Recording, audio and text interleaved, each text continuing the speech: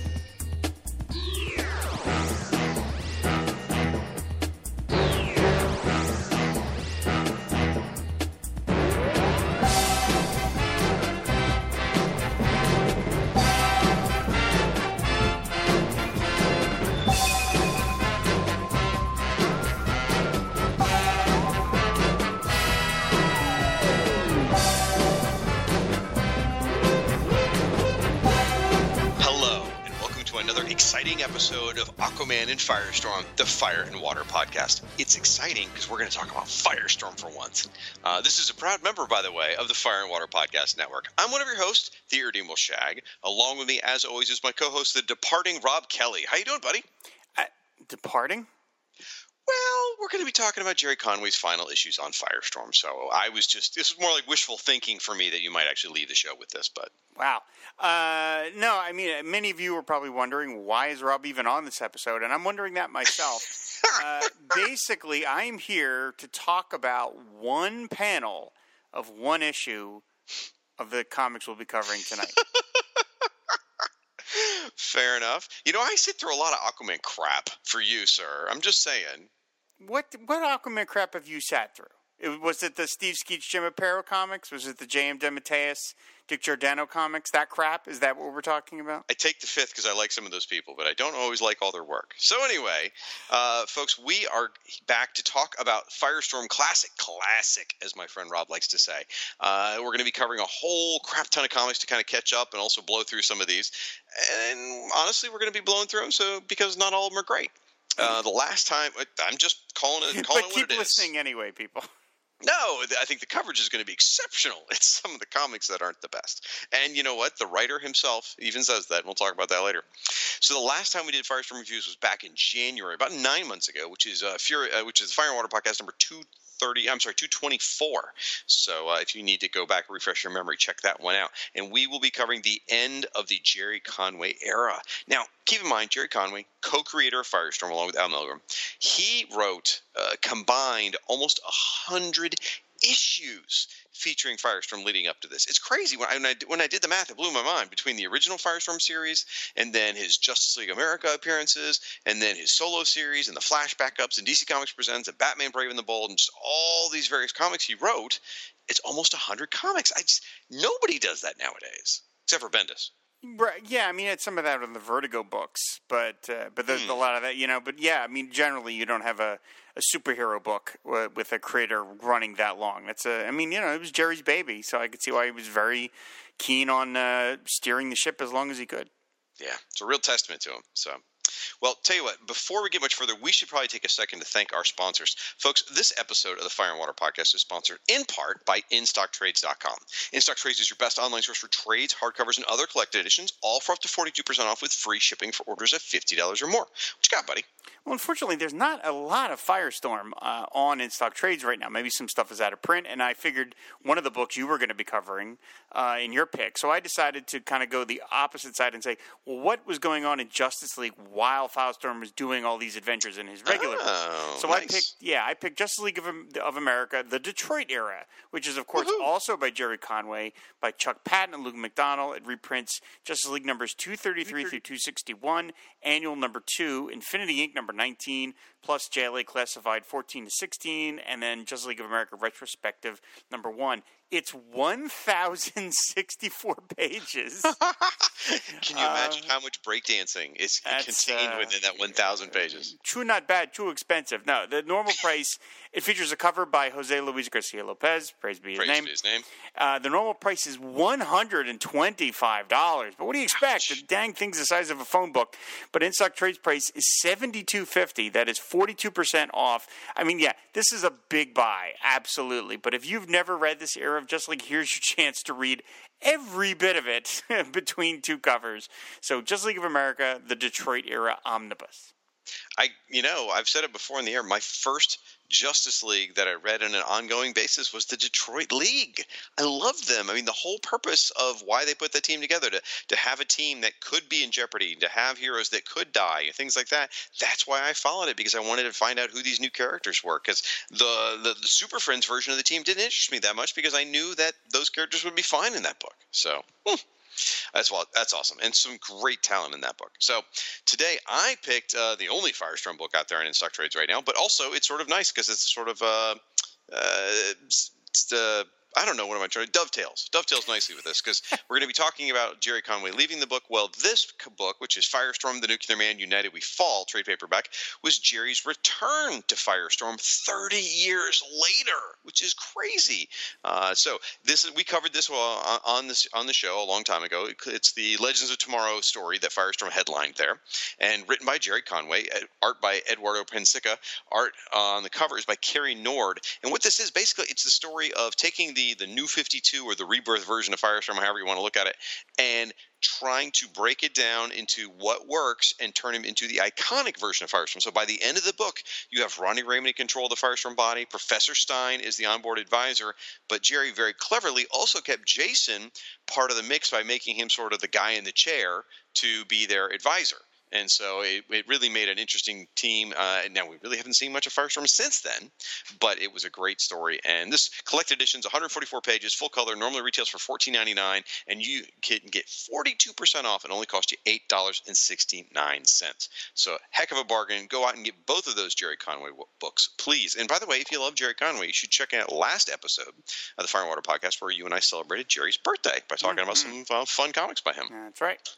So for these and all your other trade paperback needs, please visit one of our sponsors, InStockTrades.com. Now, this episode is also sponsored in part with your Patreon support, folks. We launched this effort a couple of weeks ago to help cover the expenses associated with running the network, and because we have a lot of content, so there's a lot of stuff that we have to pay for. So if you are enjoying this show or other shows that we produce, please go out to our Patreon. Rob, what's that Patreon address? Patreon.com/FW Podcasts. Yep. And please consider supporting the Fire and Water Podcast Network. And we sincerely appreciate everyone's support, including folks like Adam Ackerman, Jay Campbell, Kevin Culp, David Ace Gutierrez, Jason Pope, and Gord Tolton. Again, just head out to our Patreon. That is patreon.com/FW Podcast. Thank you so much. All right. So, folks, we are covering Fury of Firestorm number 48 all the way to issue 54. We're also going to dive into annual number 4 while we're doing that. And we got a lot to cover, so we're just going to jump right in. And we've broken this up kind of by stories. So, for example, Fury of Firestorm 48 and 49 are really one story, so we're going to cover both of those together. Cover date is March 6th, 1986 for the first one, and April 3rd, 1986 for the second one. Both written by Jerry Conway, of course, Jerry the Extraordinary Conway. We need some sort of superlative for him, don't you think? Yeah, we got to come up with something. I mean, I would want to say kind of like grandfather, because it's like, he's what this whole foundation was built on of our network. But it's not a very flattering term. So we'll have to work on that. Anyway, the founder, maybe something like that. Anyway, penciler is Joe Brzezowski. Inker is on issue number 48 was Mike Macklin. On 49, it was a group of people: Mike Macklin, Roden Rodriguez, whoop whoop, and Pablo Marcos. Cover of issue 48 is by Joe Brzezowski and Dick Giordano, and 49 is Joe Brzezowski and Mike Macklin. So here here is the recap of both issues, and I'm going to blaze through this, I think, fairly quickly. We'll see. In this issue, we are introduced to Moonbow, who is a roguish female archer leaping from rooftop to rooftop and using trick arrows. Kind of like Green Arrow. And she's got short-cropped white hair, a blue bodysuit, along with a blue crescent moon over her left eye. And she's sexy. Moonbow, easy for you to say, Rob. Moonbow is a thief, but she's robbing from organized crime. Meanwhile, in New York, Felicity Smoke, who is Ed Raymond's fiancée, her lawsuit against Firestorm begins. And the opening statements from Felicity's lawyer state that superheroes are paid in public adoration and should be held accountable for professional negligence. And that's a pretty compelling argument, actually. And Firestorm's opening statement discusses how he does love the public adoration, but that he truly follows the responsibility of powers that he didn't ask for.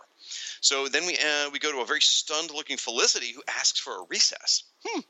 Then back in Pittsburgh, Ronnie helps his fellow student, the sexy, redheaded, and very bored, idle-rich young lady named Bree Brandon.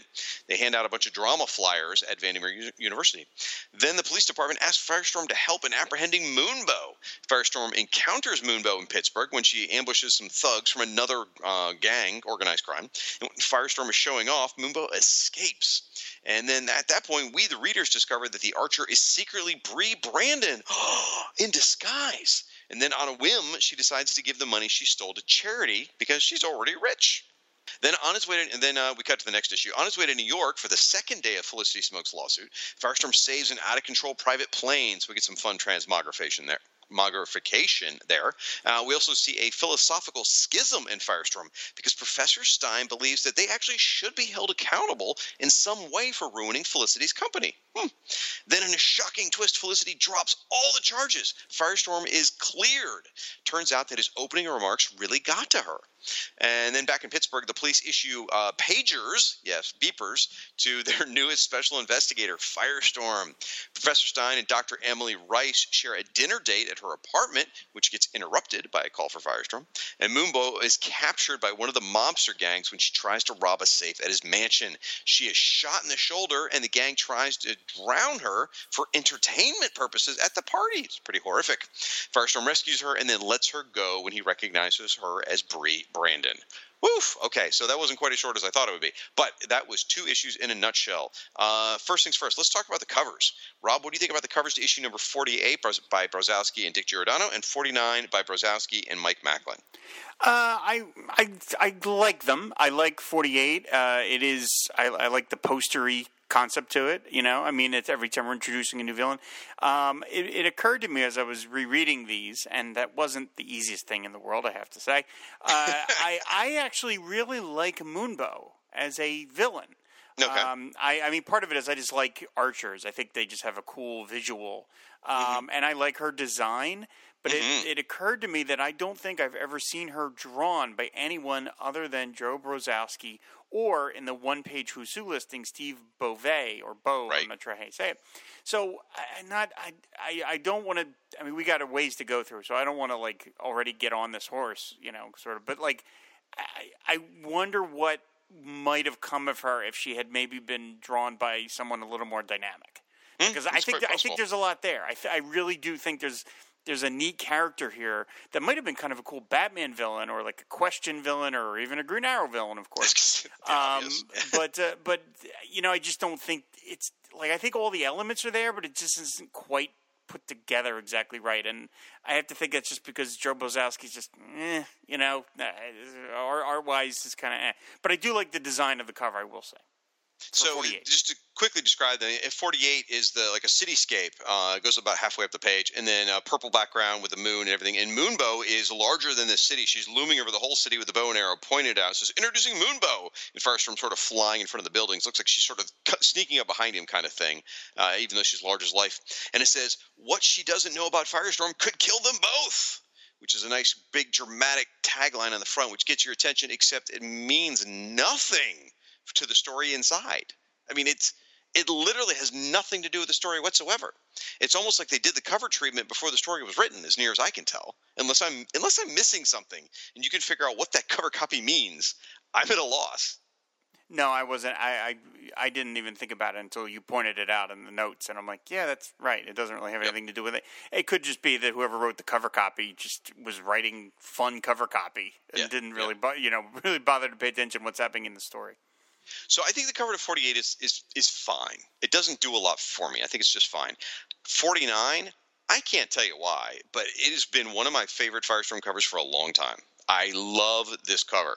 So what you have is Moonbow is hanging upside down. She's been bound and chained. She's dangling by her feet. She's about to be lowered into a pool and drown, which does happen in the story. And she's got this like horrified look on her face, which to me screams Aparo. That's the face I see when I see that, but I know he didn't have anything to do with it.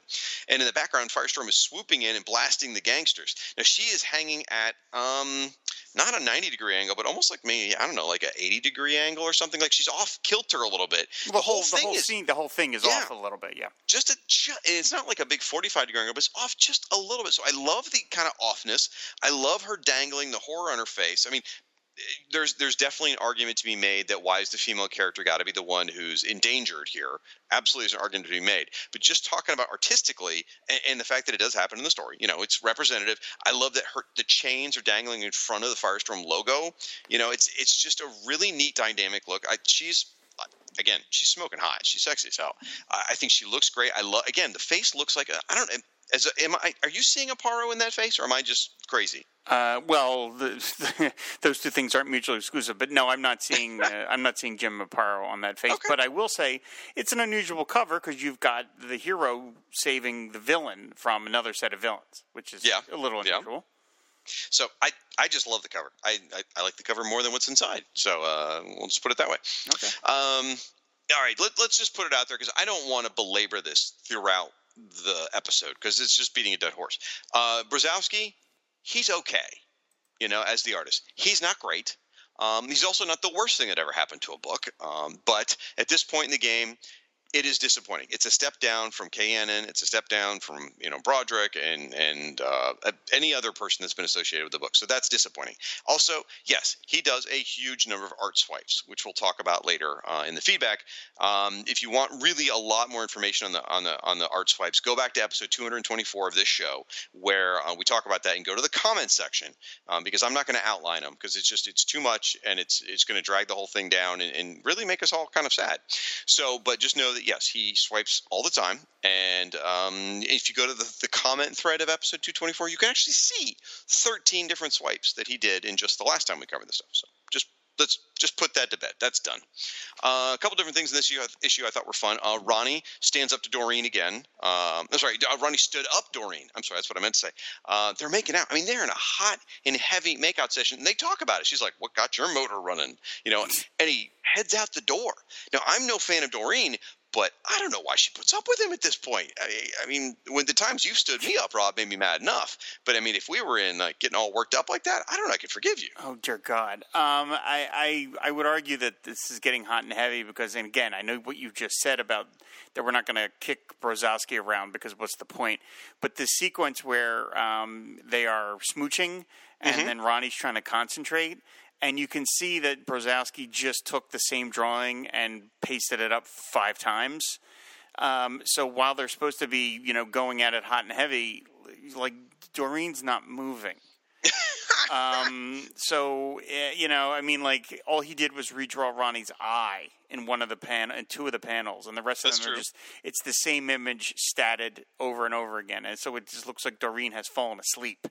While they're smooching. So that's a little like, oh, come on. I understand, that you're just trying to get it done. And you're like, well, you're trying to maybe set some sort of comedic tone, but it just looks weird that in the middle of all this kissing, she's literally not moving at all.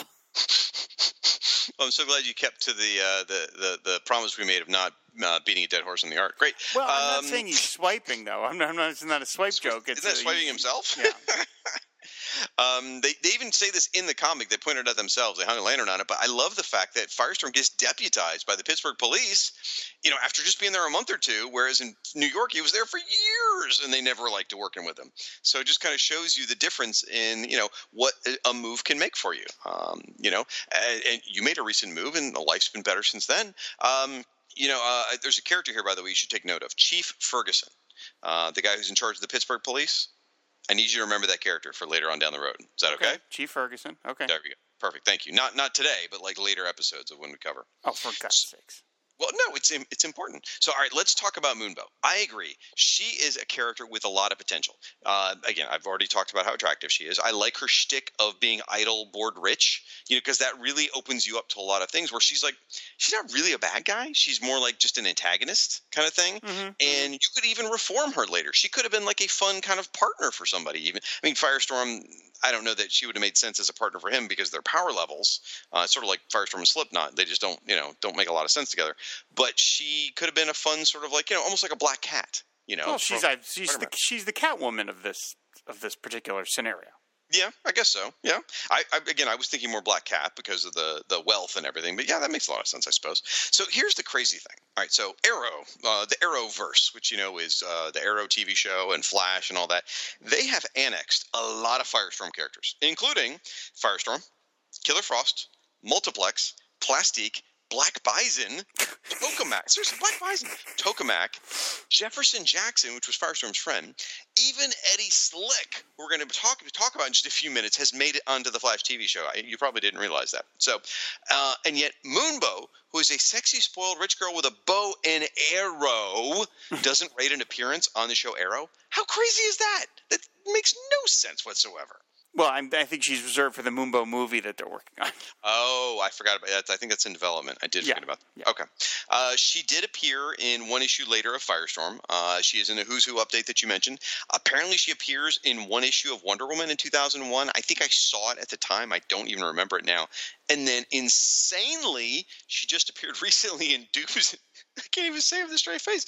She appeared in Doomsday Clock, which is this huge. What the hell? Sequel. Okay, yeah. All right. Well, there was a Firestorm centric issue. That's right. Yeah. And she's kind of in there. So, all right, we got to talk about the big elephant in the room, really, which is the court case, right?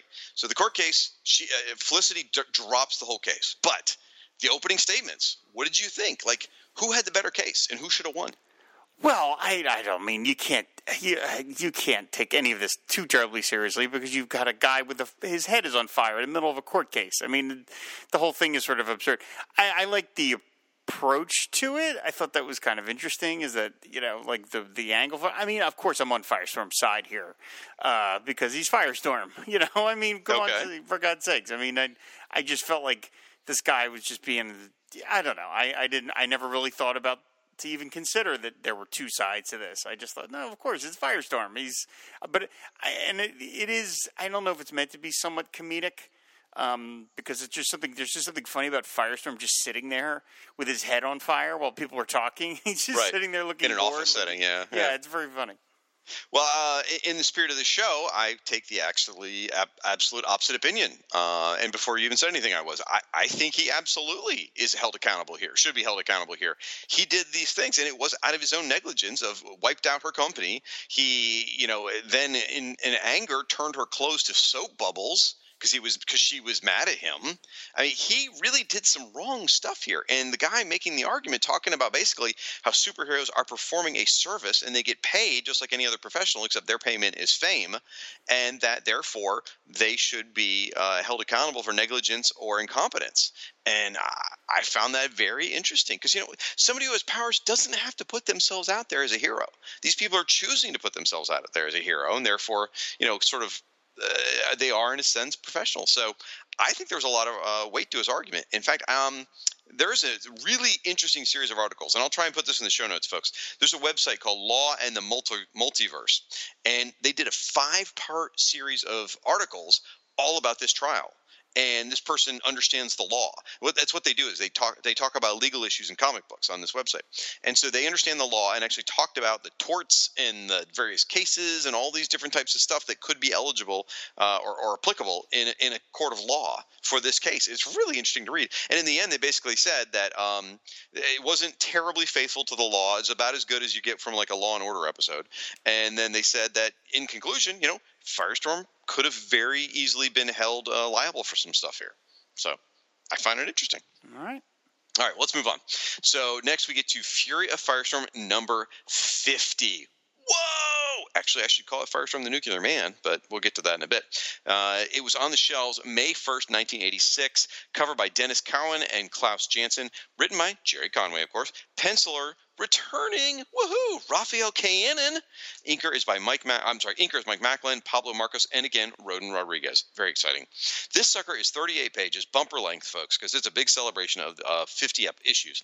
So here's the recap. A World War II era secret agent, long thought dead, contacts his old controller to announce that he's reactivating the top secret program called X Protocol.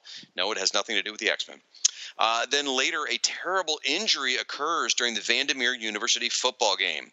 Hugo, who we met a few issues ago, which is the nice but dim-witted cousin of Cliff Carmichael, he accidentally grabs Ronnie's helmet as they run onto the field. And when the strap breaks, Hugo's neck is broken and he's left paralyzed. Now, afterwards, Ronnie realizes that someone cut the helmet strap, trying to ensure Ronnie was injured on the field, possibly even killed. Later, Ed Raymond, his father, Ronnie's dad, is kidnapped in broad daylight by some unknown group of people outside of the Daily Express building, after which a distraught Felicity Smoke contacts Ronnie and tells him she's summoning him to come to New York as Firestorm. Felicity knows Ronnie's secret. Oh, no. A firefight then ensues in Queens in a warehouse where the long-lost agent encounters operatives from his old organization. Firestorm tracks down the leader of the organization to Washington, D.C. He discovers the kidnapper is the heroic World War II pilot called Captain X. Yes, folks, check your who's who for him, Captain X. The pilot blames Ed for the death of his one-time lady love. Firestorm tracks them down, but it stands on the sidelines and just listens in while Captain X realizes that Ed Raymond is actually his own biological son. Captain X and Ronnie's father then reconcile. The next morning, Ed and Felicity are married, with Captain X standing by his son's side. So, let's start off. What do you think of the cover in this one? Oh, well, I know what you think of the cover of this one, actually. Tell them why I know. Yeah, well, with that episode we did a little while back, which was we picked our favorite 10 Aquaman Firestorm covers. And then we switched off and did one each of the other characters. This was my pick. Mm-hmm. I love this cover by Dennis Cowan and Klaus Janson. I mean, it's not my all-time favorite Firestorm image because to me it's not representative of the character. Generally, I like to pick something that is more iconic of the character, and that's to me the cover to Fury of Firestorm #1 by Pat Broderick. But I love this image. Firestorm as a character doesn't lend himself to kind of like an edgy look. Mm-hmm. I'd say the same thing about Aquaman too. But this really is very, very sharp. I love the stark white background and just the hand. I mean, the only downside is there's so much trade dress. I mean, good Lord. There's the anniversary logo, number 50. There's the new logo. There's the credits. There's the kind of lazily placed Helvetica typeset. His father has vanished, .. His father may be dying, ... big space. And he is helpless. It's like, it was just placed there. And there's an orange border as well. There's an orange border. And then you've got check out Electric Warrior, which I refuse to do. And I mean, so there's a lot of stuff here that kind of gums up this image. But I think the image itself is very, very strong. And to me, it's one of the more compelling Firestorm images. And I really like the logo. I like how simple it is. I know that we should describe it. It's just simply block letters. They've dropped the Fury of, and it just says Firestorm the Nuclear Man. And Firestorm is huge and very vertical and stretched out, and Nuclear Man is smaller and sort of thinner. Yeah, it's just a typeface. There's no design to it, no art. It's just a pure typeface. And I mean, would I want it to be the Firestorm logo? No, but as a contrast to the other one, which was very, very comic book logo-y, I like it. I like its simplicity, and especially with this image, I think it works really well. But I mean, I think it's a really great cover. I think, this hasn't always been my favorite cover, but since we did that episode where we did covers, you've made me rethink this cover. And I've really warmed to it, actually. And it's all down to you, Rob, making me rethink it. Firestorm is the perfect mix. I mean, when you look at that, there is no doubt in your mind that is Dennis Cowan and Klaus Janson. Right? I mean, regardless of the signatures. Just the face, that is such a Cowan face. And those black inks everywhere, that is so Janson. I mean, it's clearly them together. And as far as Firestorm, ironically, the Fury is gone from the logo, but that's exactly what you're sharing is Firestorm's Fury. And it's pretty powerful, and I'm getting there now. I'm starting to really warm up to it. As a kid, I didn't like the cover at all. And I couldn't put my finger on it. I just didn't like the art. I didn't like the whole premise of it. So I do like, and actually I think the new Firestorm logo looks very good on this issue. I would have been fine with it being a one-time thing. It's when it becomes an ongoing logo that it becomes very dull and weak. Here, it's striking because of the white background and everything. It just really jumps off the page. But in general, it's kind of falls flat.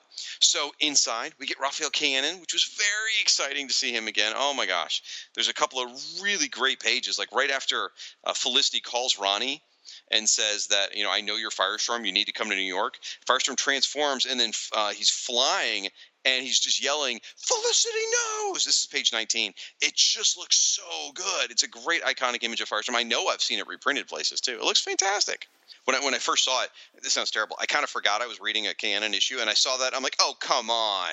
Brzozowski swiped that from Kayanin, and then realized it's actually Kayanin. So there's also another really powerful splash page, very disturbing, when Hugo gets falls down, breaks his neck on page 14. It's a full page splash of him just laying on the field with his neck at this horrible angle. That's a great moment. Yeah, and he the way they've done it is, and I was talking to somebody, it might have even been you, but the way you can film a scene where the further away you get from the action suddenly takes on a sort of a weird vibe, and that's where you're so far away from Hugo at this point, it leaves you unsettled. You feel very uncomfortable. The distance plays a role in it, and he just says, very quietly, I can't move, and the doctors are rushing to him and stuff. It's just very disturbing. So, oof. This whole thing is a very typical Peter Parker kind of move. Jerry's obviously very good at writing Spider-Man, but in the issue, Ronnie gets arrogant. He gets cocky. He even tells Professor, it's okay to get cocky. Things are looking up. You're dating someone, and my stepdad is getting married, and all these things are looking up. This is great. And then it all, the hubris. It's exactly what happens with Peter Parker all the time. It catches up with him, and all these horrible things happen. So now I do want to mention one thing. In here, the Vandermeer football team is the Vikings. Does that sound familiar to you at all? Other than the real football team, no. In the New 52, when we covered those issues many, many years ago, Ronnie was on the high school football team. They were the Vikings. Oh, okay. That must be on that list that Keith G. Baker has. Right, I'm sure it is. So I don't know whether that's a coincidence. It could be that I know Dan Jurgens is a huge Minnesota Vikings fan, and so that's why he was excited about using the Vikings in his series. But I got to wonder if there's a connection with it here. It's, interesting if nothing else. So Captain X, very exciting to see him. He did not get an original Who's Who entry. However, he got one after this, which was nice. But I have a question for you. So they explain how he used to be Captain X. He goes on to become the Aviator. Now he finds out that he's the biological father of Ed Raymond. And Ed went into the Witness Protection Program, which is why his mother died of a broken heart. Whew. Was this brilliant, the way they threaded this, and a nice development, or was it overly complex? No, I don't think it was overly. I think there's a big room there, the big gray area there between those two things. Was it brilliant? No, but I don't think it was overly complex either. Okay. As a kid, I felt it was. Okay. Because I didn't know Captain X's history. I'm not even sure when I read this issue if I knew about the Ed Raymond the whole thing where he was in the Witness Protection Program and he's actually Ed Rockwell. I don't know if I had read those issues, issue 16 where they explained all that yet or not. So I didn't warm to it then. Nowadays I like it, but I'm so steeped in Firestorm, it all makes perfect sense to me. So I do wonder what the outsider opinion is. So it wasn't too complex, at least. No, I didn't think so. I mean, again, maybe because I had some familiarity with Captain X from that Who's Who listing. That I was a little bit filled in a little okay, this is what this is. So reading this as an adult now, I do kind of like the spy stuff. It's not executed incredibly well, but I do like that the spy stuff's there. I like the two agencies, crossing and trying to take each other out. I like that Ronnie gets a grandfather out of this. I mean, I like all those kind of aspects. So one more question for you. So this is the big question for this issue is, did this make a good anniversary issue? That's an interesting question because of some of these big anniversary issues that DC, they had their own trade dress with the anniversary logo. Some of these issues were devoted to making it kind of a one and done almost, or like a summation of the characters. And then some other ones were more about, like Brave and the Bold number 200 is kind of a complete story. I don't remember Legion 300, but like some of the, but like this one is the denouement of an ongoing storyline, and so this is designed. It's certainly not going to appeal to new readers because they're like, wait, what's going on? I haven't been reading all this. So I mean, was Firestorm still selling really well? Because at one point, Firestorm was like DC's second or third best-selling book. That would have been probably back when they were in the issues like the 20s. Okay, all right. So maybe by this point, cooled down by now. Yeah, things had definitely cooled down, which is part of the reason Jerry was off the book. Really, very soon here is that things had cooled tremendously. Okay, so I mean, it's you can make the argument either way that you should do something that appeals to new readers, but at the same time, why not reward the people that have stuck with you this whole time and give them a nice big juicy conclusion to what they've been reading to this point? Yeah, I think I agree. I feel like, you get a lot of stuff in here. You get a lot of action. You get, big espionage type stuff. You get what happened with Hugo breaking his neck. You get the big culmination ending with a wedding, which is like sort of the feel good moment that that's the kind of way you want to end an anniversary issue. That kind of scene. So to me, I feel like it was a rewarding anniversary issue. You make a fair point, though. You're right. It's not something that someone's just going to pick up off the shelves, read it cover to cover, and feel like they get every single thing going on. There is a whole lot of ongoing story, which to me is fine because that's what Jerry was exceptional at. And I know I picked up a lot of Jerry comics over the years that were in the middle of storyline, and yet he gave me all the info I needed in the book that I was able to follow it. So I got to assume that people probably could follow it because he's good at telling that story. So we're going to put that in the win column, I think. Okay. And this is the first issue with Denny O'Neil as the editor. So that's worth noting as well because that takes the book in a lot of different directions. Oh, I should mention. Okay, so Hugo breaking his neck. This is a little tidbit for you. Remember, I told you to remember Chief Ferguson, right? For future coverage of Firestorm. It's going to go beyond what we're covering today. This moment with Hugo breaking his neck. This, not today where we get, but eventually in the next couple of coverages of Firestorm, this plot point is huge. And this will change the trajectory of the supporting cast of Firestorm forever. It starts right here at this moment. So this is a big deal, and this is the beginning of all of it, the first domino, if you will. Okay. We're going to get rid of Doreen. Oh, okay. And we're going to get rid of Cliff. Oh, okay. Yeah. All right. This starts those dominoes tumbling. Believe it or not. All right. Well, why don't we get into? Well, hold on. Wait, before we get off this, I have two things I want to mention in this book because this is why I'm here. There's two images I want to discuss very, very briefly. Oh no. Yeah, okay. yeah. And this is I'm going to go in the order of the sublime to the ridiculous. First of all, the image I really like is on page 34, the top panel where Firestorm is crouched behind the grave marker and he's got his hand extended. Yes. And he says, "Hold it, Professor. Something he said. Those dates. I've got a hunch." First of all, it is really hard to draw a hand foreshortened like that. I have tried to do it. It is impossible. There's a lot. There's a reason why a lot of those image artists always kind of have these characters behind mist and stuff to hide their hands because they're really hard to draw. So good job on Raphael Kenahan's part to draw that. Not only is it just a good drawing, it's all. I think it has. You don't see that a lot, like a super close up like that of a hero poised to use his power. Because we tend to forget when we read these superhero comics for decades that these things are lethal weapons. These hands, it's like if somebody cocked a gun in your face, how nervous that would make you. Of course, that happens at the very bottom of this page.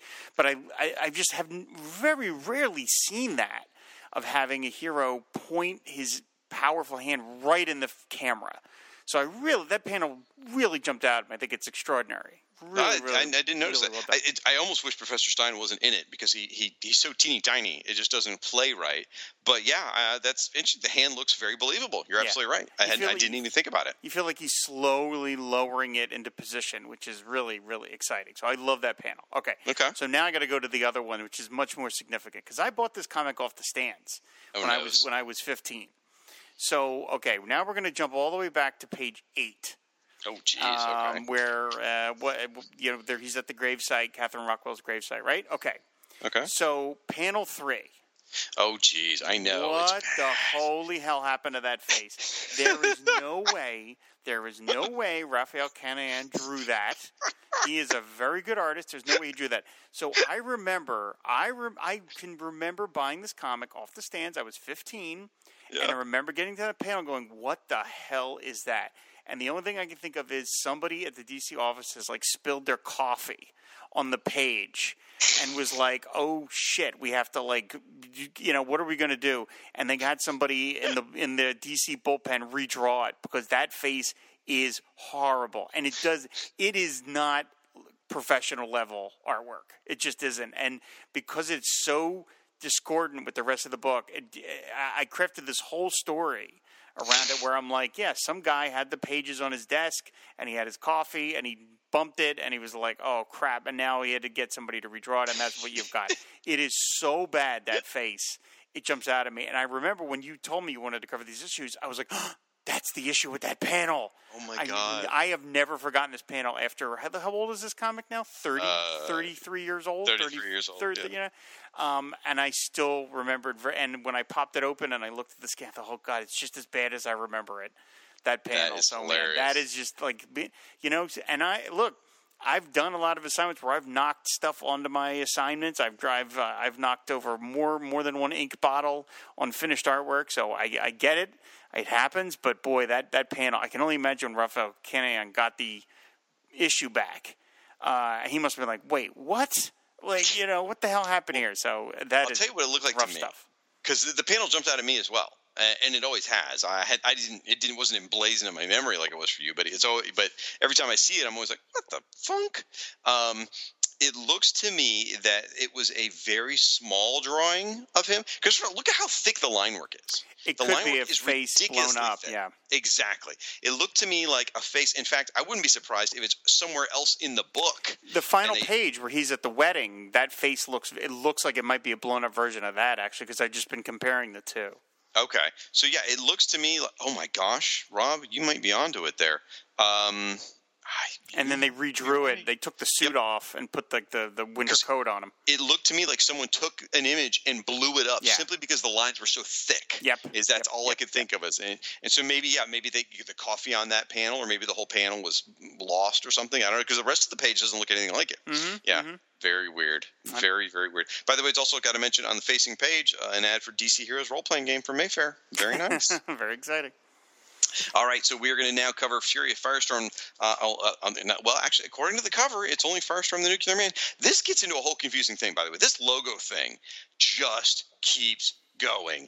Firestorm's logo from this point on until we get to around issue 65 is going to change many times. It's going to be this big, bold typeface logo that you like that I don't from this point. I liked it on issue 50. I don't like it from here on. The bold face type.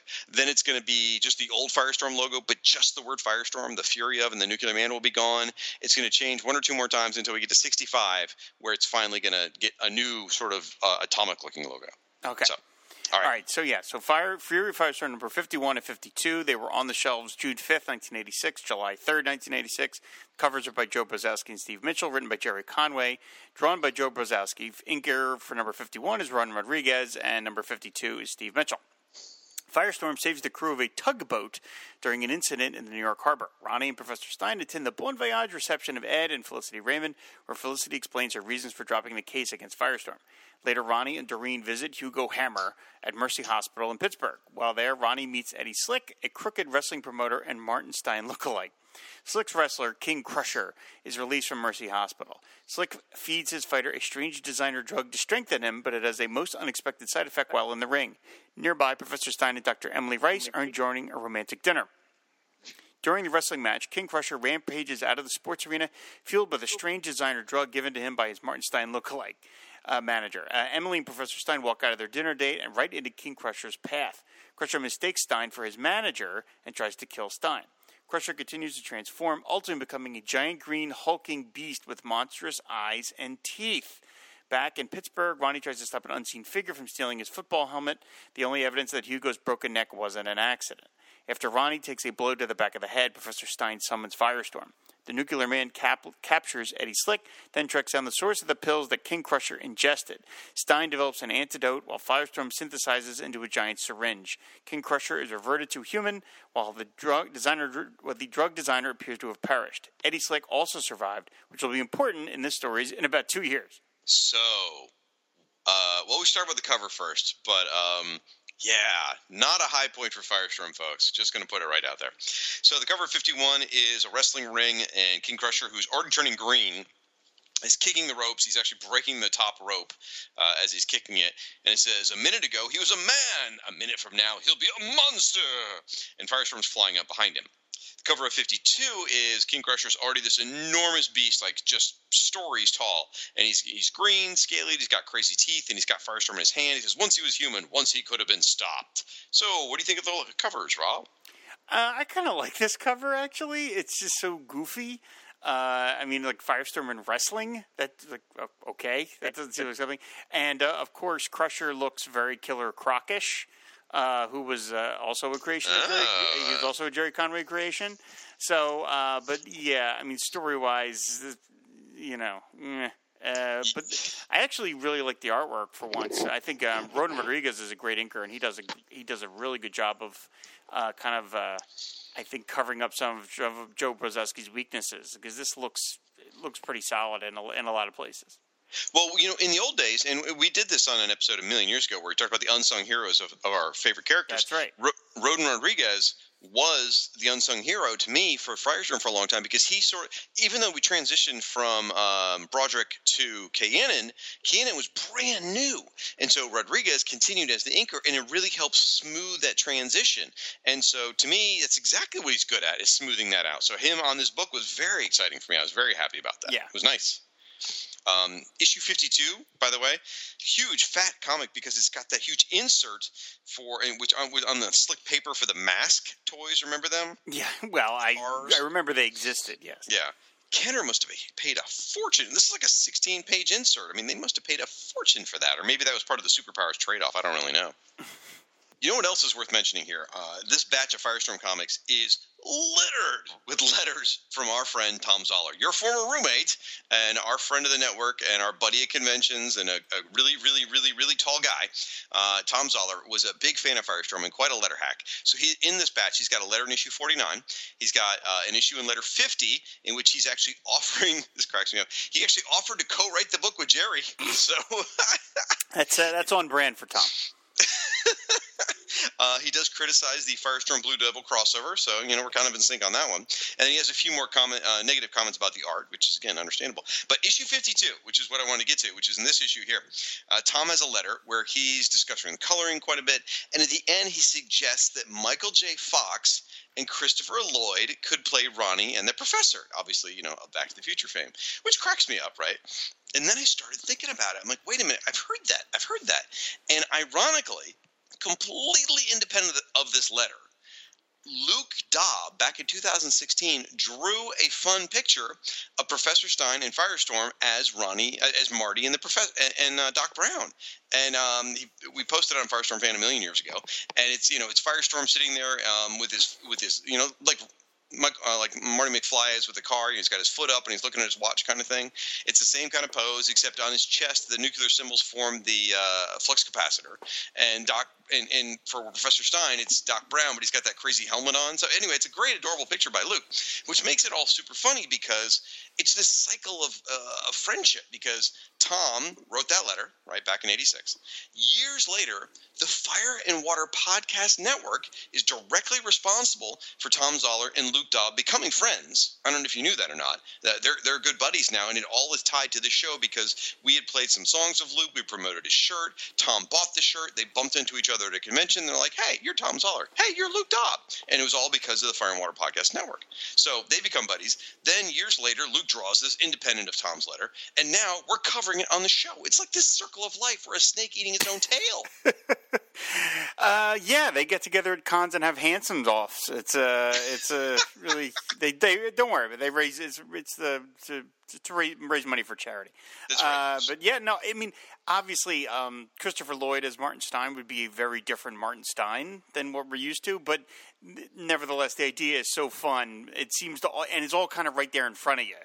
Right. That it's too good to pass up once you think of it. You're like, oh my God, yeah, they really do have a very similar dynamic in that movie to the comic. It would have been hilarious. Well, I got one more Tom Zoller thing to put in here, just again because Tom's, he's a comics professional. He's out there. He's doing a lot of great things, and he's a huge promoter of Firestorm. So Tom does this web strip nowadays called Cupid's Arrow, and it's over at webtoons.com. You can check it out.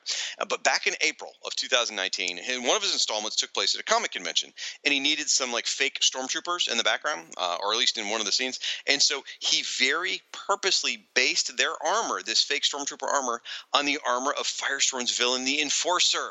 You remember the Enforcer back from the Broderick era? Yeah, I remember. I like that character. Yeah, we liked the design because it was first to start off as a guy, and then Micah took over, so it was a girl after that. But anyway, he based the armors in this character specifically off the Enforcer, which is just great. Really cracked me up. So, all right, getting back to the issue here. Again, not the best issues. I mean, these particular two people point to quite often is talking about not exactly a high point for Firestorm. Now, what'd you think of Eddie Slick there, the Firestorm Professor Stein lookalike? I don't understand the context of that question. Well, I bring it up because we will see him again in this series. I'm not going to say any more than that because it spoils what happens. But he's a little important. So again, another character you need to remember for down the line, because Ostrander really did mine that gold for good stuff. And he also, like I said, he made it into the Flash TV show, not as a Professor Stein lookalike, but as what ultimately happens to him down the line. So it's just crazy that this goofball throwaway character, just the typical sitcom two people lookalike, so they're mistaken for a kind of thing, turns into a big thing. So crazy. Presumably Jerry Conway gets a royalty check for Eddie Slick. Yeah, he does. He actually does. Yes. It's absolutely crazy. So, although I guess could Eddie Slick be considered derivative since he looks like Professor Stein? Oh boy, we're getting into a hornet's nest now. Yes, we are. All right, so we just finished issue 51 and 52. Now we're going to get into Fury Firestorm Annual number 4. Okay. So, Rob, why don't you take us into this one? All right, here we go. It was on the shelves July 10th, 1986, covered by Dennis Cowan. Oh, it's him again. Written by Jerry Conway. Pencilers, quite a murderer's row of artists here. Raphael Kanayan, Dick Giordano, Gene Colan, Kurt Swan, Martin King, and Keith Giffen. What the hell? Inkers are Al Milgrom. Hey, Al Milgrom. And Co-creator Al Milgrom. Co-creator Al Milgrom. And Steve Mitchell. Firestorm rushes to New York City to meet his father's plane arriving at JFK Airport. Felicity Smoke became ill on the flight home from her honeymoon cruise. Doctors suspect a rare infectious collagen disease and think an experimental treatment being used in Los Angeles may be her only hope. Firestorm quickly flies to L.A. to obtain the experimental serum developed from cobra venom.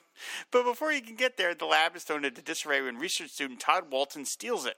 Walton, now calling himself Venom, Exactly. I think David Michelini owes Jerry a favor. Has been transformed into a snake-like creature himself, stealing the serum, hoping to cure his condition. Ed Raymond arrives in Los Angeles to pick up the serum and meets with an old reporter friend named Jody. The two men follow a lead on Walton that takes him to the Bel Air home of notorious gangster Mr. Shark. Firestorm confronts Walton at the Los Angeles Zoo Reptile House, a battle that leads to the Griffith Observatory, as seen in Rebel Without a Cause. Venom has now given up on a cure for his condition and instead wants to share his instantly addictive Venom X drug with everyone. During the fight, Firestorm is dosed with Venom X and experiences hallucinations. He fights his way through the drug-induced hallucinations, drawn by Keith Giffen, so you know they're trippy. And our hero secured the serum, thus saving Felicity. In the end, Ronnie finally accepts Felicity as more than just his dad's wife. Now he sees her as his stepmom. Aw, that's nice. All right, so let's talk about the cover. We've got the same logo again, and we've got the annual banner across the top. We've got a green background, and then you have in the foreground just several nightmare-esque creatures. You've got one is this albino white snake, and then you've got these heads on stalagmites, kind of, and the snake is wrapped around Firestorm, and Firestorm looks like he's in a position of weakness. So what do you think of this cover? I'm kind of wondering, is all this stuff in black and white supposed to be that, or is that a mistake? Because Firestorm his face is in white, which looks weird. Not on the. You might be looking at scans. In the physical comic, it's not. It's really? flesh colored. Yeah. Oh, wow. Okay. All right. Well, then I guess it was on purpose. Okay. Well, then it's quite distinctive. I mean, having a black and white element on a color cover. It's not the prettiest image in the world, but I I don't know. I like it. I like the green flame background. I've gone back to saying how much I like the logo. No, you don't like it, but I like the simple yellow. So it's very striking. It's again, it's not like a really pretty image. The faces are all grotesque. It looks very like something out of The Thing or H.P. Lovecraft, where kind of faces are melting into other faces. It's much more of a horror image than you ever associate with Firestorm. But I actually kind of like it. Well, that's neat. I hate it. Like a lot. I really don't like this cover. I don't want to spend a lot of time talking about it. But yeah, it's never struck me. The horror element, I don't. If on the right-hand side, that horrific stalagmite, if that had appeared in another comic, I probably would have been like, dang, that's pretty cool. Because it's at least the stalagmite on the right is well crafted and horrific, but it's don't care for it. All in all, this entire issue, I am not a fan. The only things I really liked on it is I like Jody, who's this like kind of old. He's not grizzled, but he's like almost like suave. He's like this guy who knows how to play the LA scene. Jody's a reporter, and he knows how to play the scene, and he knows how to get the ladies and get the information, and he's trying to lead Ed through it, and Ed's not listening. And I kind of really like Jody. I want to read about the adventures of Jody now. The other thing I like is that throughout the issue, they talk about how L.A. is just a horrible, horrible, horrible, horrible place. They basically say it's a desert that people built a city upon top of, and they shouldn't have, and it's just a home of snakes and scorpions and all these deadly creatures, and the people don't belong. And it just makes me think of David Ace Gutierrez, and he doesn't belong. Sorry, your city's filth. From a Floridian to someone in L.A., that should really sting. I'm just saying. Wow. Yeah, I'm just staying out of the way of this fight. And there is a nice nod to all the artists in this. I mean, come on. You talked about it in the beginning. What a great collection. The Gene Colan pages look fantastic. And the last time we saw Gene Colan on this book was issue 19 with, the Goldenrod character. And we just felt like it wasn't a good fit. These pages, which really aren't very super heroic by Gene Colan, really look sharp. They look really, really nice. The Kurt Swan pages look really well put together because there's a lot of humans talking, which is what Kurt Swan's excellent. I mean, he's great at superhero stuff too. But I mean, when you're trying to illustrate different human beings having conversations and making it interesting and dynamic, Kurt Swan's a great person to go to. The Keith Giffen stuff, I don't like this whole monstrous thing, but it's super trippy, so it's effective. I mean, it really does freak you out considerably. The giant snake by Keith Giffen inside is much more terrifying than the one on the cover to me. The face is just like, ugh. Reminds me a lot of like John Romita Jr. when he would do horrific stuff in X-Men or over in Daredevil before his style became so stylized. But all in all, the story I think is not very good, and I really don't like this issue. So Okay, great. Perfect. We're going to move on. We're going to cover Fury of Firestorm number 53, which is on the shelves July 31st, 1986, folks. Covered by Joe Brzezowski and Dick Giordano, and this one is written by Jerry Conway. The last issue of Fury of Firestorm. Well, I guess technically the book is still called Fury of Firestorm, even though it says Firestorm the Nuclear Man on the cover. The indicia says Fury of Firestorm. Anyway, the last issue written by Jerry Conway. Penciler is Joe Brzezowski, and inker is Steve Mitchell. In the story, Professor Stein gets a disturbing diagnosis. He has an inoperable brain tumor and only has 8 months to a year to live. Meanwhile, the mysterious Silver Shade siphons power from the Pittsburgh electrical grid. Silver Shade has the natural power to manipulate metal, but only a few ounces at a time. With this power boost he's arranged, he can now manipulate tons of metal all at once. Next, he goes in search of even higher levels of power to gain energy from, specifically the Vandermeer nuclear power plant.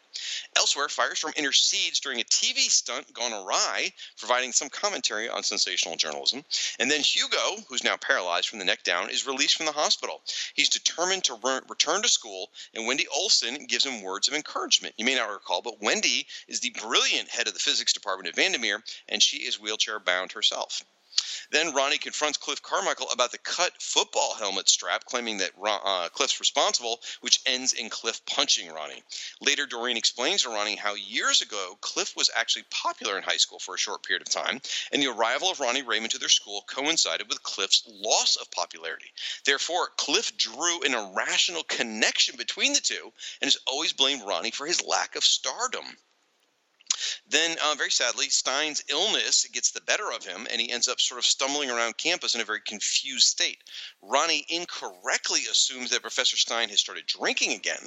About this time, Silver Shade attacks the experimental atomic pile at Vandermeer University Physics Lab, and Firestorm and Silver Shade clash. Once Firestorm realizes that the villain's powers come from his non-organic costume, oh yeah, you know what's happening here. Firestorm makes quick work of the foe with his transmutation powers. After the battle, Stein assures Ronnie that he hasn't lost his sobriety, but isn't ready to talk about what's wrong. And Ronnie is just left to worry about his friend. Oof. That's the last one for Jerry. So let's talk about the cover here first. Issue 53 cover. In this issue, the deadly debut of Silver Shade and Firestorm's fiercest fight ever. On the cover, we've got Firestorm. He is flying, and he's being wrapped up in all these giant metal girders like you'd see on a construction site. And Silver Shade is there sort of controlling the metal. And behind him, Ronnie has blasted a bunch of what looks like bricks into a giant hand to grab Silver Shade. What do you think of the cover? It's okay. I think Silver Shade is a pretty kind of dull villain for the most part. Then visually, he's just kind of just this big silver-suited dude with kind of Cyclops visor. You know what? It's fine. It's fine. I think anything more than that. Yeah, and it's not representative of what happens in the comic at all. Ronnie does not create a giant brick hand to come after him. They don't fight in this way. And it's certainly not Firestorm's fiercest fight. What it really feels like is that this was set up basically to just be, Jerry wanted to write an issue full of subplots. And he's like, well, I got to have a supervillain because it's the way these things work. And Jerry's very good at throwing in the villain of the week. So he created a guy who's basically just like an off-brand, like you said, Cyclops from the X-Men, who's in all white. And I think he just wanted to talk about the subplot. So because the fight is over in 5 pages. So this fiercest fight ever? Folks, it's over in 5 pages. And it's the perfect example of why we always say Firestorm's so powerful. Because we always say, he goes up against a foe where his powers come from his weapons. Done. Transmutation, weapons gone. You're done. It's that simple. And that's what he does here. The minute he figures out that the powers come from the costume, poof, it's gone.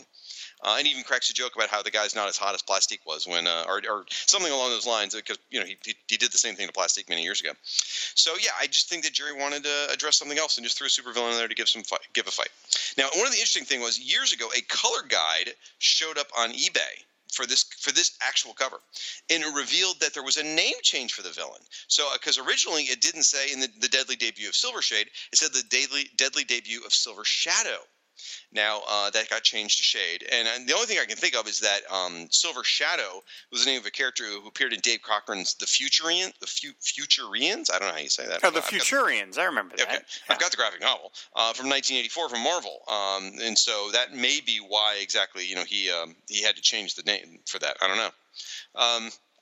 Here's the line about Plastique, by the way. It says, Professor, he's not as pretty to look at as Plastique when I did the same thing to her a few years ago. So Ronnie's a terrible pig, but still, it's pretty funny. Now, big things to talk about here. The subplot with Professor Stein's cancer. Wow. Jerry just slips it in there, and then he's off the book. What a bombshell to drop on the series as he's walking out the door. Did he know he was off the book? Well, let's talk about that separately. Okay. That's definitely a separate discussion. But right. I should say, it's a huge bombshell to drop in your last issue, whether he knew he was leaving or not. Just think about the next writer who walks in. John Ostrander comes in. Oh, one half of the main character only has a few months to live. And, what's the natural extension of that? And Ostrander is going to take that and run in a very different direction. It's very surprising what ends up happening in Firestorm. I mean, most of you probably already know, but either way, it all gets set up here. And, as a writer, to walk in the door with that subplot to take on is got to be really challenging. Now, by the way, we're not going to cover it here on the show, but about the same time these issues were coming out, Secret Origins number 4 was on the shelves, featuring Firestorm.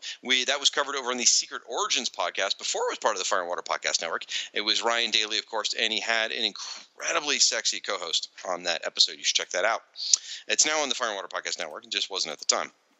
So, you could say anything about the sexy co-host. Just I set it up, and this is where you knock it out of the park, or you take me out of the knees. One or the other. Come on. We've been talking Firestorm for over an hour, so I'm really just trying to let's just burn through this. Okay, fair enough. So you asked about did Jerry know he was leaving? Because it doesn't feel like a last issue of the guy that created the book. Yeah, no, I not really. No, he doesn't really at this point because if you go back to again Fire and Water podcast episode number 19, I did a very lengthy interview with Jerry Conway. And I'm in his own words, basically. I'll tell you here. He was already working in film and television at the time, and about this point, he was getting burned out because he was writing Justice League Detroit, he was writing Firestorm, and he was experiencing a lot of writer's block on comics, and he was also going through a personal crisis. He's going through a divorce. He didn't feel like he was writing up to his personal best. So when I say, this is Shag now, so when I say the wrestling issue isn't that good, and I say that annual isn't that good, I don't feel bad saying that, because even Jerry said he wasn't writing up to his own personal best at that point. Now, going back to what Jerry said, Jerry was frustrated at that point with the editorial staff and the decisions DC was making. They were bringing in a lot of new talent, and they weren't being particularly supportive of his work. And so first he was fired as the editor of Firestorm. He was just the writer at that point. And then things unraveled from there. Eventually DC thought he should go. And so did he. They agreed on that. So, yes, so I don't think Jerry knew it was coming. So, but they both sort of like, you both agreed that it was time for him to go. And so he was, essentially was off the book. And he said it was a very unpleasant experience, And then he said he went through a couple dark years. However, after that, things really panned out for him. I mean, he had an incredibly successful career in television. I mean, he did great. So leaving comics was actually the best thing that could have happened to him. He wrote on Law and Order, which you mentioned in the first issue. Oh, that's a good point. I didn't think about that. That's so funny. So, and now we know 30 years later that he would have the opportunity to return to Firestorm with the Legends Tomorrow miniseries we talked about earlier. And and at the time of this recording, that the most recent work of Firestorm was his. So at least the big headlining story. So that's really exciting. So that's a lot. Again, not the greatest issue. I actually got this in the mail via subscription. I remember this issue specifically came in with a brown wrapper. I was so excited. And I sat down and I read it while I was talking to a friend of mine, and I read the whole thing in just a couple of minutes. And he thought we were chatting, and I was multitasking and actually reading the comics. He was like, "You just read the whole thing cover to cover?" I'm like, "Oh, yeah, it's that important to me." So anyway, yeah, that's all. That's the end of the Jerry Conway era. We're going to cover one more issue here because this will get us to the point where Ostrander will take over next. So you want to cover this last issue, Fury Firestorm? All right. Yes, Fury Firestorm number 54 was on the shelves August 28th, 1986. It's covered by Dennis Cowan and Rick Magyar. Written by our pal Paul Kupperberg, penciler Michael Baer, and inker Robert Allen Smith. Guitarist Steve Brockman flunks an audition with a rock band, Dejected. Actually, that's not the name of the band. Dejected, he just thought it was funny. Dejected, he vows to himself to bring his music to the people. At a nightclub in Pittsburgh, Ronnie and Doreen dance the night away. Then a strange musician named Trash attacks the club, wielding mystically powerful guitar, leading to a battle with Firestorm. I meant to flesh out the description a lot more, the description of the story a lot more. But quite frankly, this issue to me is so exhausting. I've always felt this way. The fight in it lasts 17 pages, and it's really just the same problem over and over and over and over. And also, Michael Baer draws all these really, really tiny lines and concentric, like circles going on in colored circles. And with his, it wears me out. It makes me tired. So I didn't even bother finish writing the description on it. So I'm sorry about that. But the thing you got to take into account is Jerry's gone very quickly. There's not even a mention in the letters page about Jerry being gone here. So this had to be pulled together very quickly. I mean, you got to think about it, because I looked at the shipping dates. They didn't miss a deadline at all. In fact, it was less than 30 days that the next issue came out. So they did a really good job getting a story together. I mean, I imagine Paul had to write this like in an afternoon, probably kind of thing, where Denny's like, "Oh crap, Jerry's gone. Paul, I need a story." And Michael Baer, you're a new guy who's going to do some work on Secret Origins. Draw me this whole 22-page story right away. And Michael Baer does so much detail in his work. I can imagine that was difficult to do. So hats off to them for the last-minute fill-in, but still doesn't make a very good issue. Okay, yeah. I mean, look, we've waxed Paul Kupperberg's car in previous episodes. Yeah, this is not really. Feels like a fill-in that was done at the last second. But part of the problem, aside from the story, I mean, I think the villain is just kind of like, ugh, boy. But the problem I had with it, I found this thing literally difficult to look at. I think the combination of Michael Baer and this inker, Robert Allen Smith, who I'm unfamiliar with, is Bob Smith. Actually, take it back, Bob Smith, who I am familiar with. But the combination of Michael Baer and Bob Smith is not good. I think it's kind of an ugly looking comic. On top of it, The previous issues were lettered by Carrie Spiegel, who is a experienced letterer, and then we got a new letterer here, somebody named Duncan Andrews, and to me the lettering is ugly. Yeah. Okay. I mean, to me, the lettering doesn't even look terribly professional. So just even if I liked Paul's story, and I'm not sure that I do, but to me, just the physical act of looking at this comic book is unpleasant. And to me, it's the coloring is really what makes it so hard, because there's so much all the circles. Every circle's a different color. Yeah. And the circles are everywhere because that's what the antagonist is doing. And there's very few blacks. There's very few blacks in it, so it gives everything kind of like an translucent quality, because you don't feel like there's no solidity to any of it. I mean, the design of the trash guy is pretty kind of goofy looking. It just, to me, it's like just reading this was sort of painful.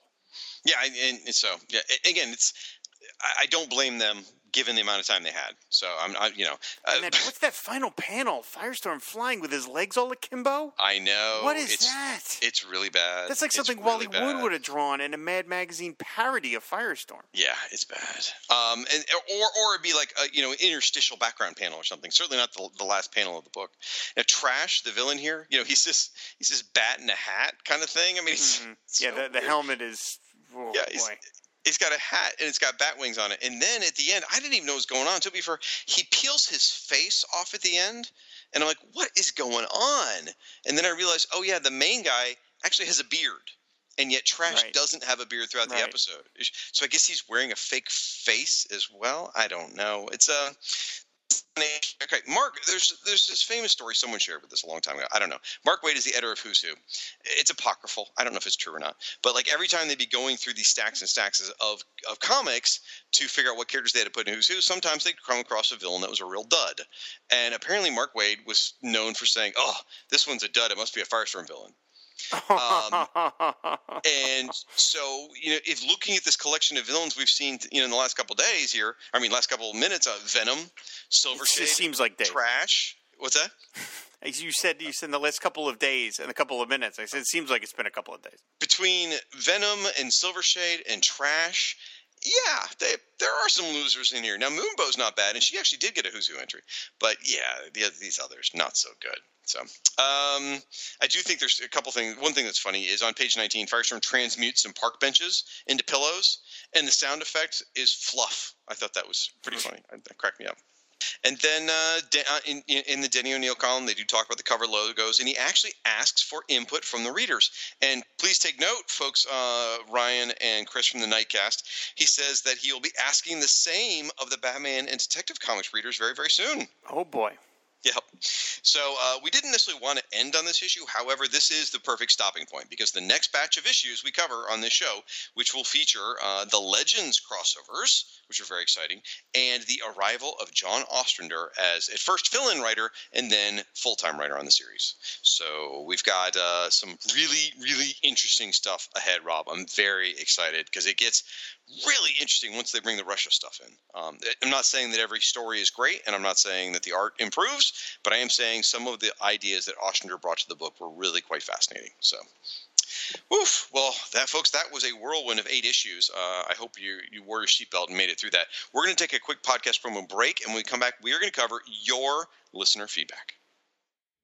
If you rebuild it, they will come. They burned it down. If you rebuild it, they will come. You didn't hear them? Beg your pardon? The voices. He... If you rebuild it, they will come. They blew it up. If you rebuild it, they will come. They demolished it. If you rebuild it, they will come. But horror has a permanent address. Welcome to my home. The House of Frankenstein lives. You see, we began a project a few years ago, but unfortunately it was interrupted, and we're most anxious to take it up again. In September and October, the Fire and Water Podcast Network presents a Supermates tradition. covering 4 classic horror films and 4 related comic book adventures. I must find more victims before my work is done. You need look no further, Vampirus. We'll take the Batjet to the Hall of Justice and transform the other Super Friends. Featuring an all-star cast. James Spader. Are you crazy? Jack Nicholson. Oh, just marking my territory. Anthony Hopkins. She lives beyond the grace of God, a wanderer in the outer darkness. Lon Chaney Jr. One becomes accustomed to the darkness here. Michelle Pfeiffer. You're afraid that when it gets dark, you'll attack me. Vincent Price. Let's see what the rest of this mausoleum looks like. Gary Oldman. Enter freely of your own will and leave some of the happiness you bring. Winona Ryder. I almost feel pity for anything so hunted as this Count. Peter Cushing. I am a doctor of medicine, law, and physics. To the best of my knowledge, doctorates are not awarded for witchcraft. But if ever they are, no doubt I shall qualify for one. And Keanu Reeves. Doctor! This Halloween, visit our Field of Screams at the scenic House of Frankenstein, where terror is only a listen away.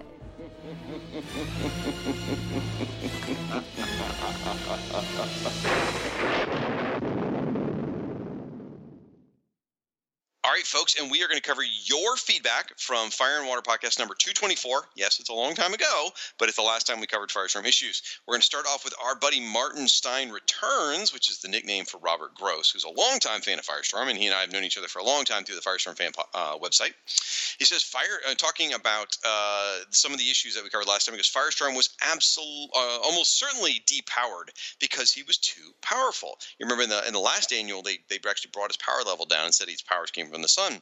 He goes on to say his powers coming from the sun was indeed ignored ever after, particularly when they discovered Firestorm was a fire elemental and that Firestorm got his powers from the earth. Cough, cough, retcon, cough, cough, he writes. Then he talks about Wendy Olson, who we saw in these very batch of issues. Wendy Olson should have been better developed. Long before Oracle, she was a well-represented portrayal of someone ordinary with a disability, and it was kind of rare in comics at the time.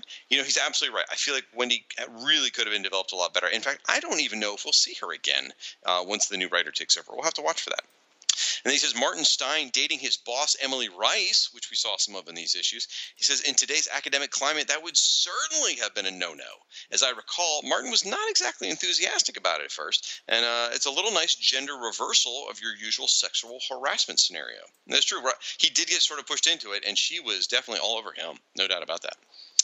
Then he says, this was not Jerry Conway's best. Oh, this is sort of funny. He's talking here about the issues, but he's also sort of predicting the future. He says, this is not Jerry Conway's best work is an understatement. I can't wait to hear you guys take on the King Crusher wrestling issues. Yeesh. Talk about a low point in someone's career. Remember, kids, steroids are bad. Oh, and Moonbow, because a female Archer character is not totally out of place in the adventures of a nuclear man. Well, go ahead. Yeah, well, like I said, I think Moonbow has more potential, but maybe better suited to another hero in the DC universe. You know what would have been great? A Moonbow versus Slipknot, like short story. There you go. That would have been the winning combination right there. All right. Then we heard from our buddy Chuck Coletta, who recently organized the Bowling Green State University Batman Conference. And he says, whatever happened to Joe Brzezowski? Well, Chuck, he went on to draw a lot of stuff for DC. He did a lot of Who's Who entries. Unfortunately, at some point along the lines, he actually passed away. So we will talk about him more as we go through and do future Firestorm stories, because he stays on the book for another 15, 20 issues, something like that, probably. So, but yeah, he did eventually pass away, is our understanding. So, very sad. Oh, boy. Okay. Jeff R. says, pre-crisis Firestorm could theoretically make gold kryptonite, which made him orders of magnitude more dangerous to Superman than any of the kryptonite-themed baddies. Even powered down the damage a rogue Firestorm could do as well, at least as much as a rogue Kryptonian. So what happens next year is, if anything, an underreaction. What happens next year? I know. I don't know what he's referring to. So if he's probably addressing something we said on the episode we recorded 8 months ago that we don't remember. We probably should have gone back and listened to that one, but I don't go back and listen to our old episodes because they make me sad. So, sorry, Jeff. Jeff, follow up and be very explicit, because we're not going to go back and listen to this one either.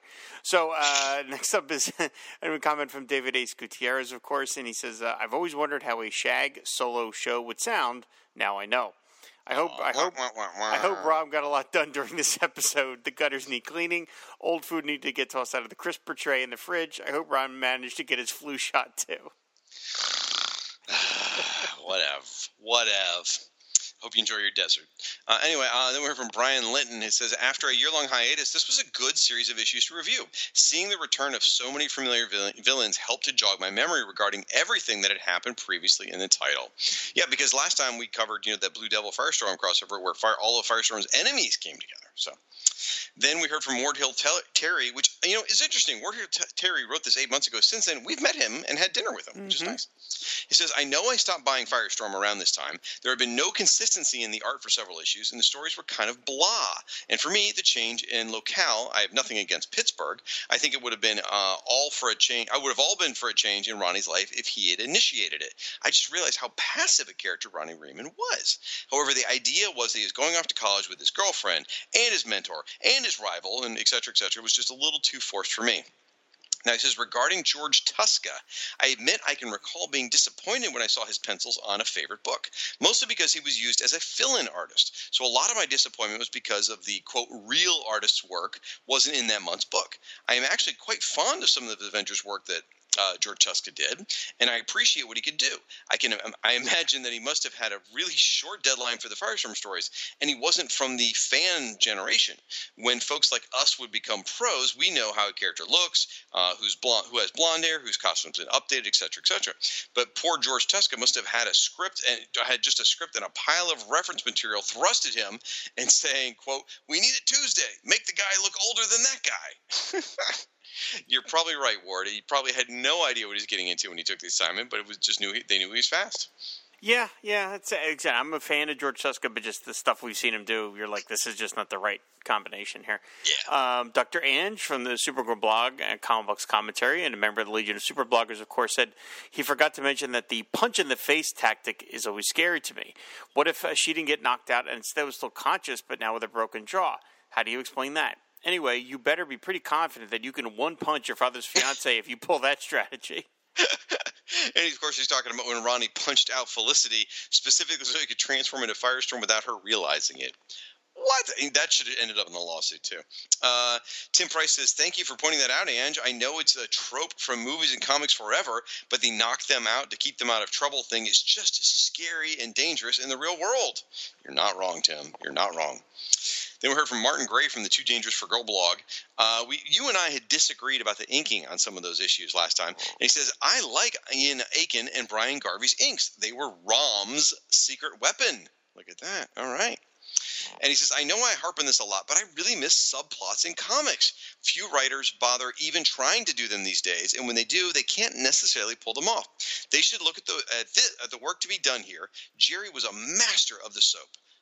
A-plot, B-plot that will likely become the A-plot, C-plot with a supporting cast. How hard can it be? 70s Marvel writers regularly did wonders in just 17 pages. You are absolutely right, Martin, and I miss the subplots too. And you can see it all. Jerry is an exceptional writer. Again, like you said, the A-plot, the B-plot, and the C-plot are all there. Also, the beginning, middle, and end structure of acts and everything. Jerry is a master, and so many people could take lessons from reading his old stuff. Agreed. Absolutely. He also mentions, he says, I always liked Alan Kupperberg's art from The Invaders on. I hope he's still drawing Merrily in Heaven. That's a nice thought, Martin. I appreciate that. I liked Alan Kupperberg's work. And, of course, Alan Kupperberg is the brother of Paul Kupperberg, who we just mentioned. By the way, he says, in the feedback, Rob says Zantana. That's such a common misspeak. Even my chap Steve, not a comics reader, says it. I'm not having a go. I just wonder if anyone has an idea as to why the extra N gets in there. It's not like Zatanna as any other word is like any other word the side of Zatara. We need the legion of lunatic lexicographers. Oh my gosh! I will say I think I tend to say Zantana. I don't think I do though. Maybe I guess I do. I think I say Zatanna, but I think maybe I threw an N in there because Zatanna first appeared in JLA. Started showing up in JLA in the late 70s.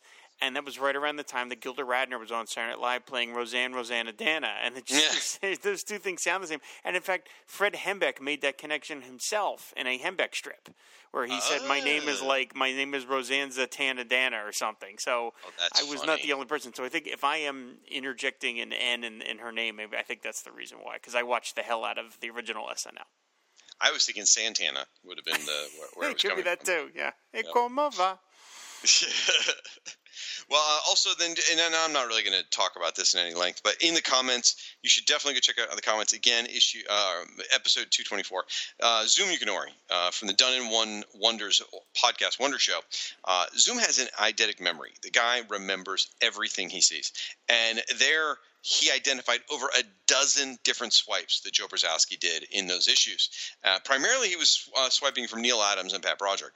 So go back there. You can check out the comments in episode 224. Zoom detailed them, tells you the page number, everything. It's quite stunning to see. He includes the images. And again, we're not going to belabor it anymore. But going forward, in fact, if anytime we start talking about Joe swiping, I'm just going to refer people to the comments on that episode so that we don't have to continue to beat on poor Joe, who's not with us anymore. So when Zoom gets on a subject, man, watch out.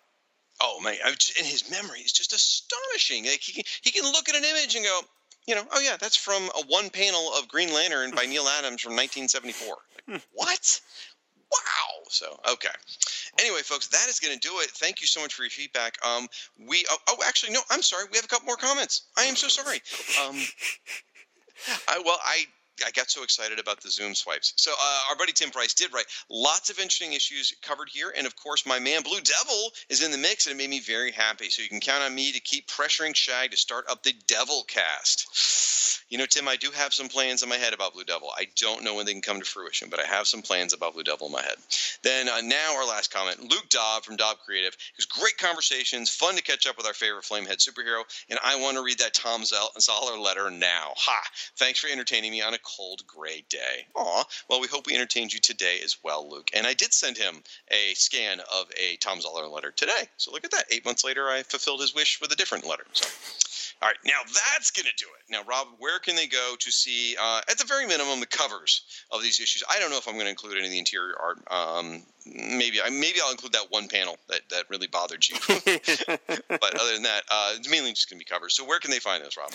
You go to our website, which is, of course, fireandwaterpodcast.com, and look for the accompanying gallery post to this episode. Yep. And then where can people find us on the internet, Rob? Well, I just said fireandwaterpodcast.com. And social media. Okay, all right. And on Twitter at FW Podcast, on Patreon, of course, as we said, patreon.com/FW Podcast, and on Facebook as well. There we go, folks. You can find me at Firestorm Fan if you want to talk specifically about Firestorm. And I want to know your thoughts on these issues. I want to know your thoughts on your love for Firestorm and how exciting it is to be talking about this character again and what you're looking forward to, maybe even with the John Ostrander stuff. So if you want to hear it in the feedback of the next episode, be sure to leave it on our website. Otherwise, we can just chat on social media. That's going to do it, folks. Until next time, fan the flame. And fan the flame a little more. Aquaman and Firestorm fighting crime together. Soak them down or burn them up. No one does it better. Whenever you find trouble, they'll always be there to catch them in a bubble or even torch their hair. They stand for truth and justice in sea, on land, in air. Aquaman and Firestorm, they make a super pair. Aquaman and Firestorm, super friends forever. Yeah!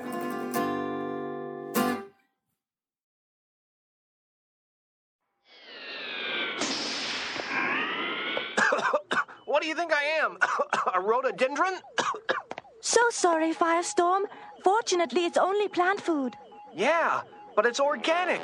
My powers are neutralized.